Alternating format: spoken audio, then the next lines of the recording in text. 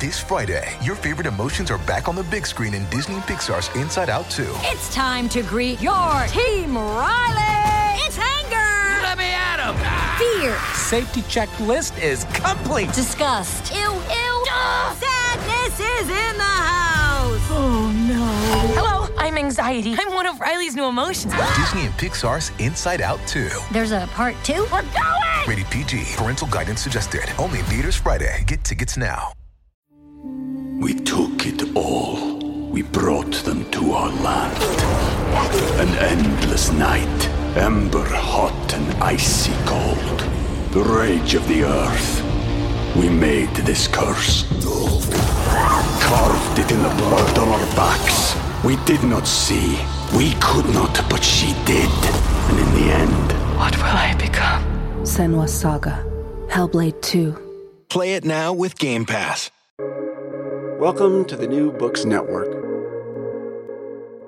21 days after my dad died, a bird perched on the railing of my balcony. It was brown. It stayed there for a long time. "Hi, Dad," I said. "Thanks for checking up on me." I lay down on the couch and read some emails on my phone. When I looked up again, the bird was gone. Thanks for tuning into the New Books Network. I'm G.P. Gottlieb, host for New Books in Literature, one of the network's many channels. Today I'm talking to Bích-Xuyen Phang about her debut novel, Ghost Forest. In this slim, moving novel, a young woman is saddened after her father dies. To recall that she could have been a better daughter, she thinks back over her life, living with her mother in Canada while her father continued to work in Hong Kong, traveling during summer vacation and not feeling at home anywhere. She listens to stories her grandmother tells about her own very difficult life, and stories her mother tells about when she was young. And she remembers her younger sister requiring daily injections and countless visits to the hospital as a child. Ultimately, she hopes that her father has forgiven her. Hi, Bích-Xuyen. Thanks for joining me today. Hi, Galit. Thank you so much for inviting me on. So how did you come to write this story? I am actually trained as a painter, so I painted for many years, and I studied visual art in college and in grad school. And during grad school, I started to question my entire practice. I started wondering if I wanted to continue being a painter and why I was painting, what kind of artist did I want to become. So it was kind of this disorienting time. And in between my first and second year of grad school, my father passed away. So I was grieving, and it was this hazy, dreamlike experience for me to be in grief. And one day I just sat down and I wrote out a vignette. And because I was in art school, I wasn't thinking about writing a novel. I would just wrote because it came out, and I thought about how I could turn that into an artwork. So I recorded myself reading the vignette out loud, and then I used that as voiceover for a video art piece. And after a while, I wrote more and more of these vignettes, and I really enjoyed this process of writing. And I realized that I didn't even want to think about the visual elements anymore. So the vignettes accumulated, and I started shaping it into this book. That is so interesting. Why didn't you give the protagonist a name? Yeah, I actually didn't really name any of the characters in the entire book. I mean, I know that the mother, grandmother, and father are referred, and sister are referred to by their relationship with the narrator, but the reason I didn't want to name any of the characters was because I felt like it could simultaneously create this feeling of intimacy, but also of distance. And I really wanted to create a lot of space in the book as well, where people could bring their own experiences and hopefully see themselves in the different characters. Mm-hmm. Can you say more about why the sisters are taken to Canada before 1997? Yeah, there was at the time a mass migration out of Hong Kong to countries in the West, like Canada, the US, Australia, UK, because 1997 was when Hong Kong was given back to China after it was a British colony. And a lot of people in Hong Kong at the time, they weren't sure what life would look like and how things might change. And it became this very common thing for families to immigrate abroad and get foreign citizenship. Mm-hmm. The father expresses regret that his daughters don't share Chinese language, culture, and history. So why didn't the parents convey those things? Yeah, I think that something I hope to capture in this book is that a lot of times we don't really think about all these nuances of immigrating, and it's not fully planned out. A lot of times it's just this gut decision or like a quick decision that the family makes together to immigrate, and no one really knows what the experience is going to be like because they never immigrated before. And yeah, I don't think that the parents in this story could have foreseen what their kids would grow up like, and they didn't think that far in advance about it. Yeah, the narrator takes an internship in Hong Kong one summer, and she attends art classes in Hangzhou during her junior year abroad. Are those things that you also did? And those are things that make it seem like she is interested in Chinese culture. So why does her father think that she isn't? Yeah, I think that is one part of the novel where the narrator is trying really hard to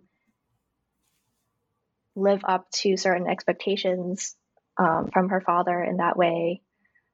And it's kind of like this gap that's not bridgeable. And to answer your earlier part of the question, I did take a lot of art classes growing up, and I have spent some time in Hangzhou myself. It's a really, really beautiful place. Okay.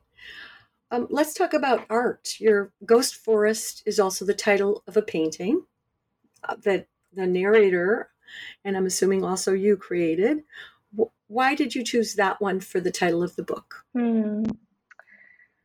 That's a really hard question.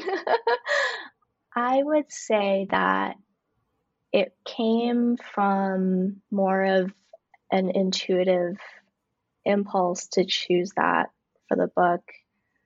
But the reason why I love that it's the title of the book is because I think that there's so many different definitions of ghost that are layered throughout the novel.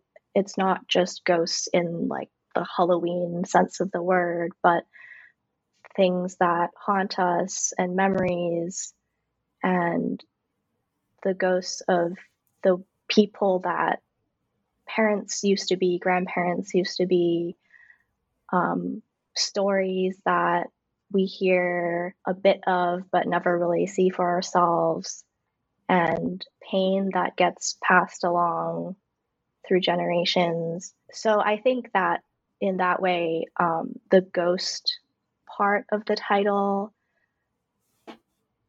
I felt really worked. And as for why I chose to put the painting, because the painting titled Ghost Forest is not really that prominent of a part of the book. It just takes place in one of the chapters in the middle.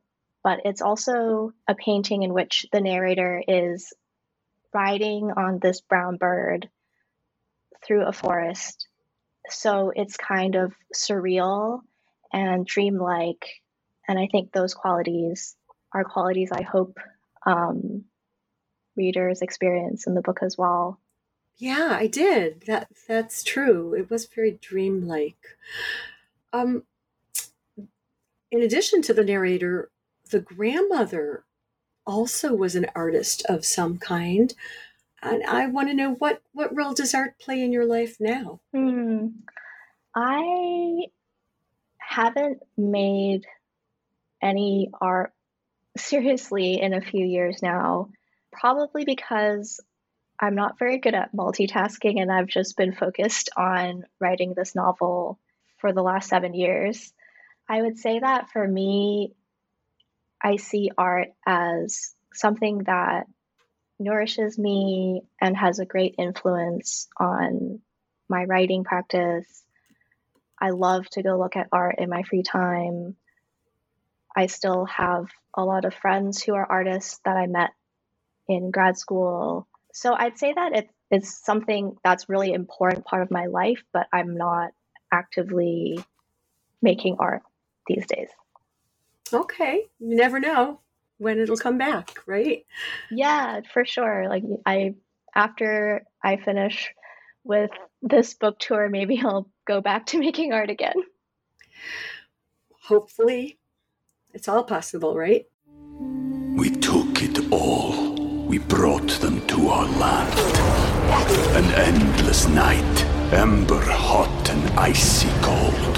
The rage of the earth. We made this curse. Carved it in the blood on our backs. We did not see. We could not, but she did. And in the end... What will I become? Senua's Saga. Hellblade 2. Play it now with Game Pass. The narrator seems to be raised with a lot of religious, a lot of religion. I'm not exactly sure, but I think it's Buddhism. What role does it play in her life? Could you explain a little more?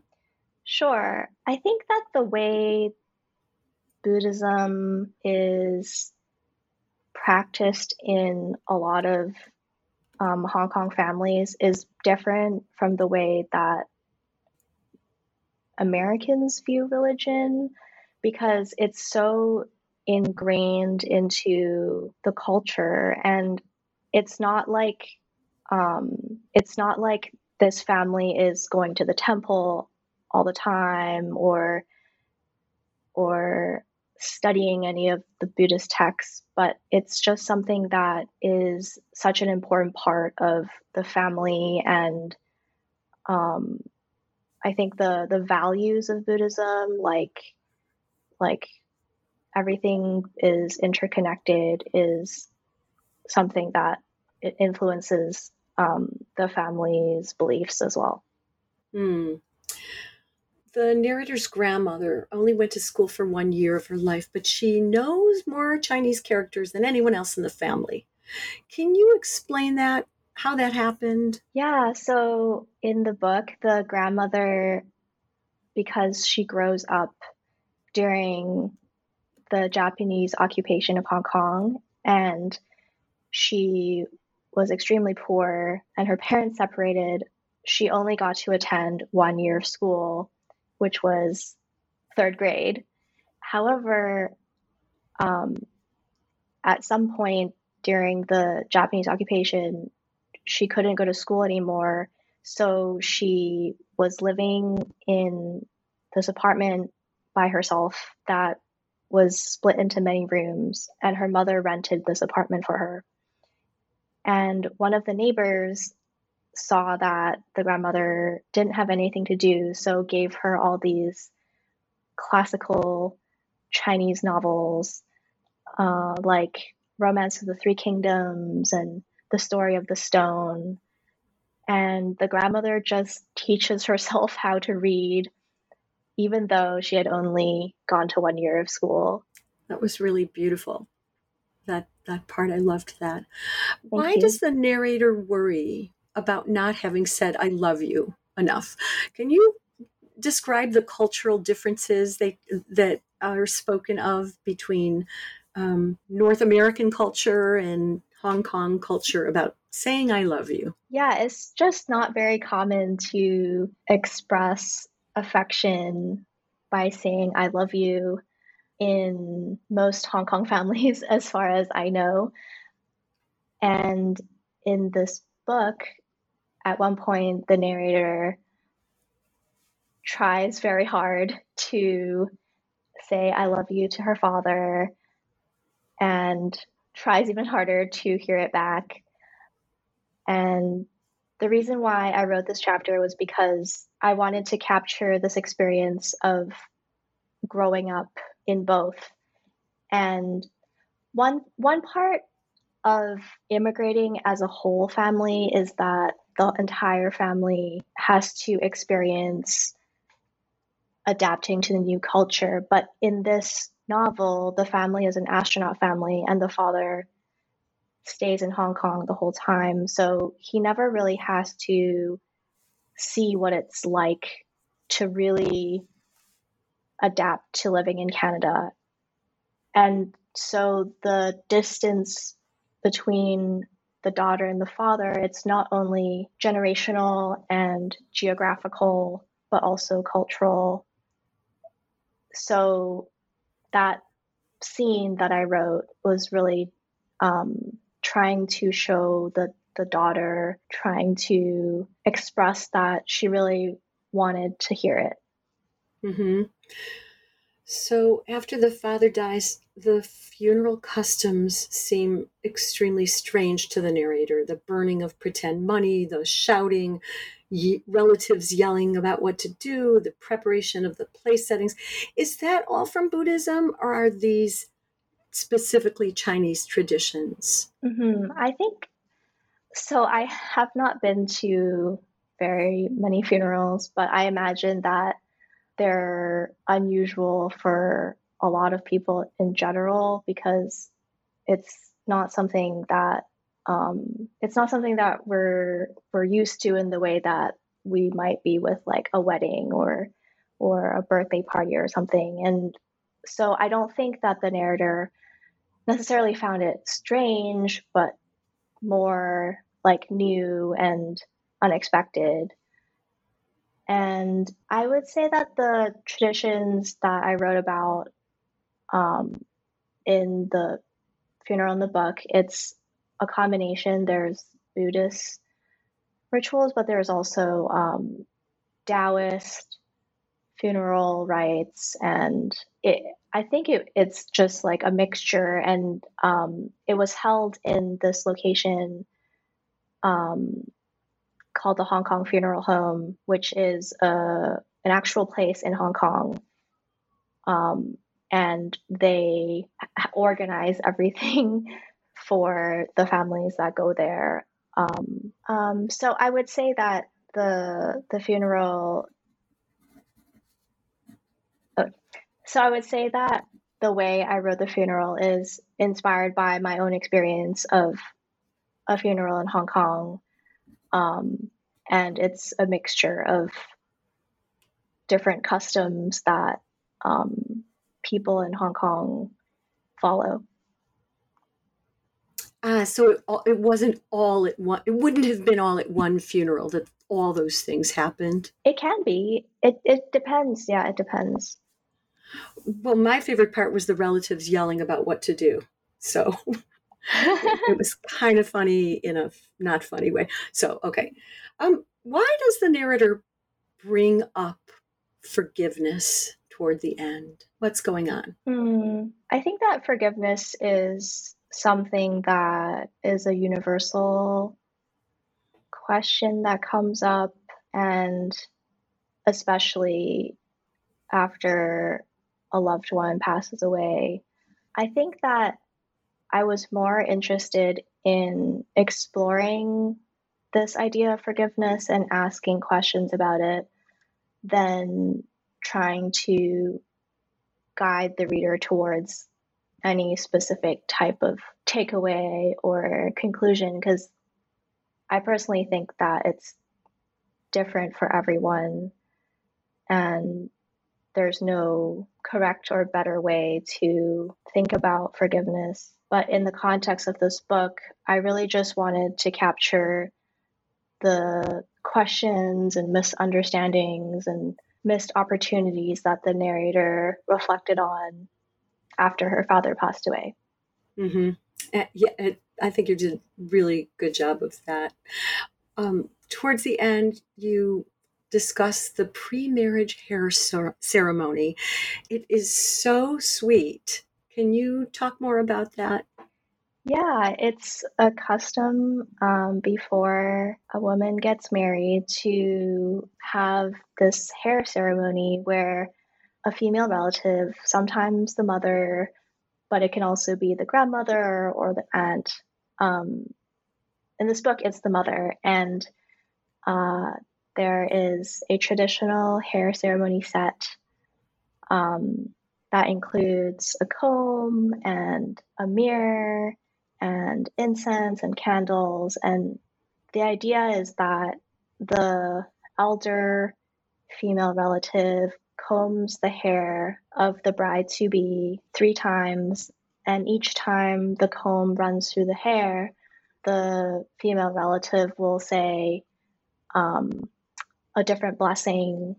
So the blessings are, may you be blessed with a long marriage, may you be blessed with children and grandchildren, and may you be blessed with a long life. So it's just a really beautiful way for the women in the family and to give the blessings to the bride-to-be. Oh, it was, I just might steal that whole custom and use it at my daughter's wedding. So thanks for the idea. It was just a charming, lovely, wonderful first debut, and I'm looking forward to seeing what you're going to do next. So what are you working on next? That's a great question.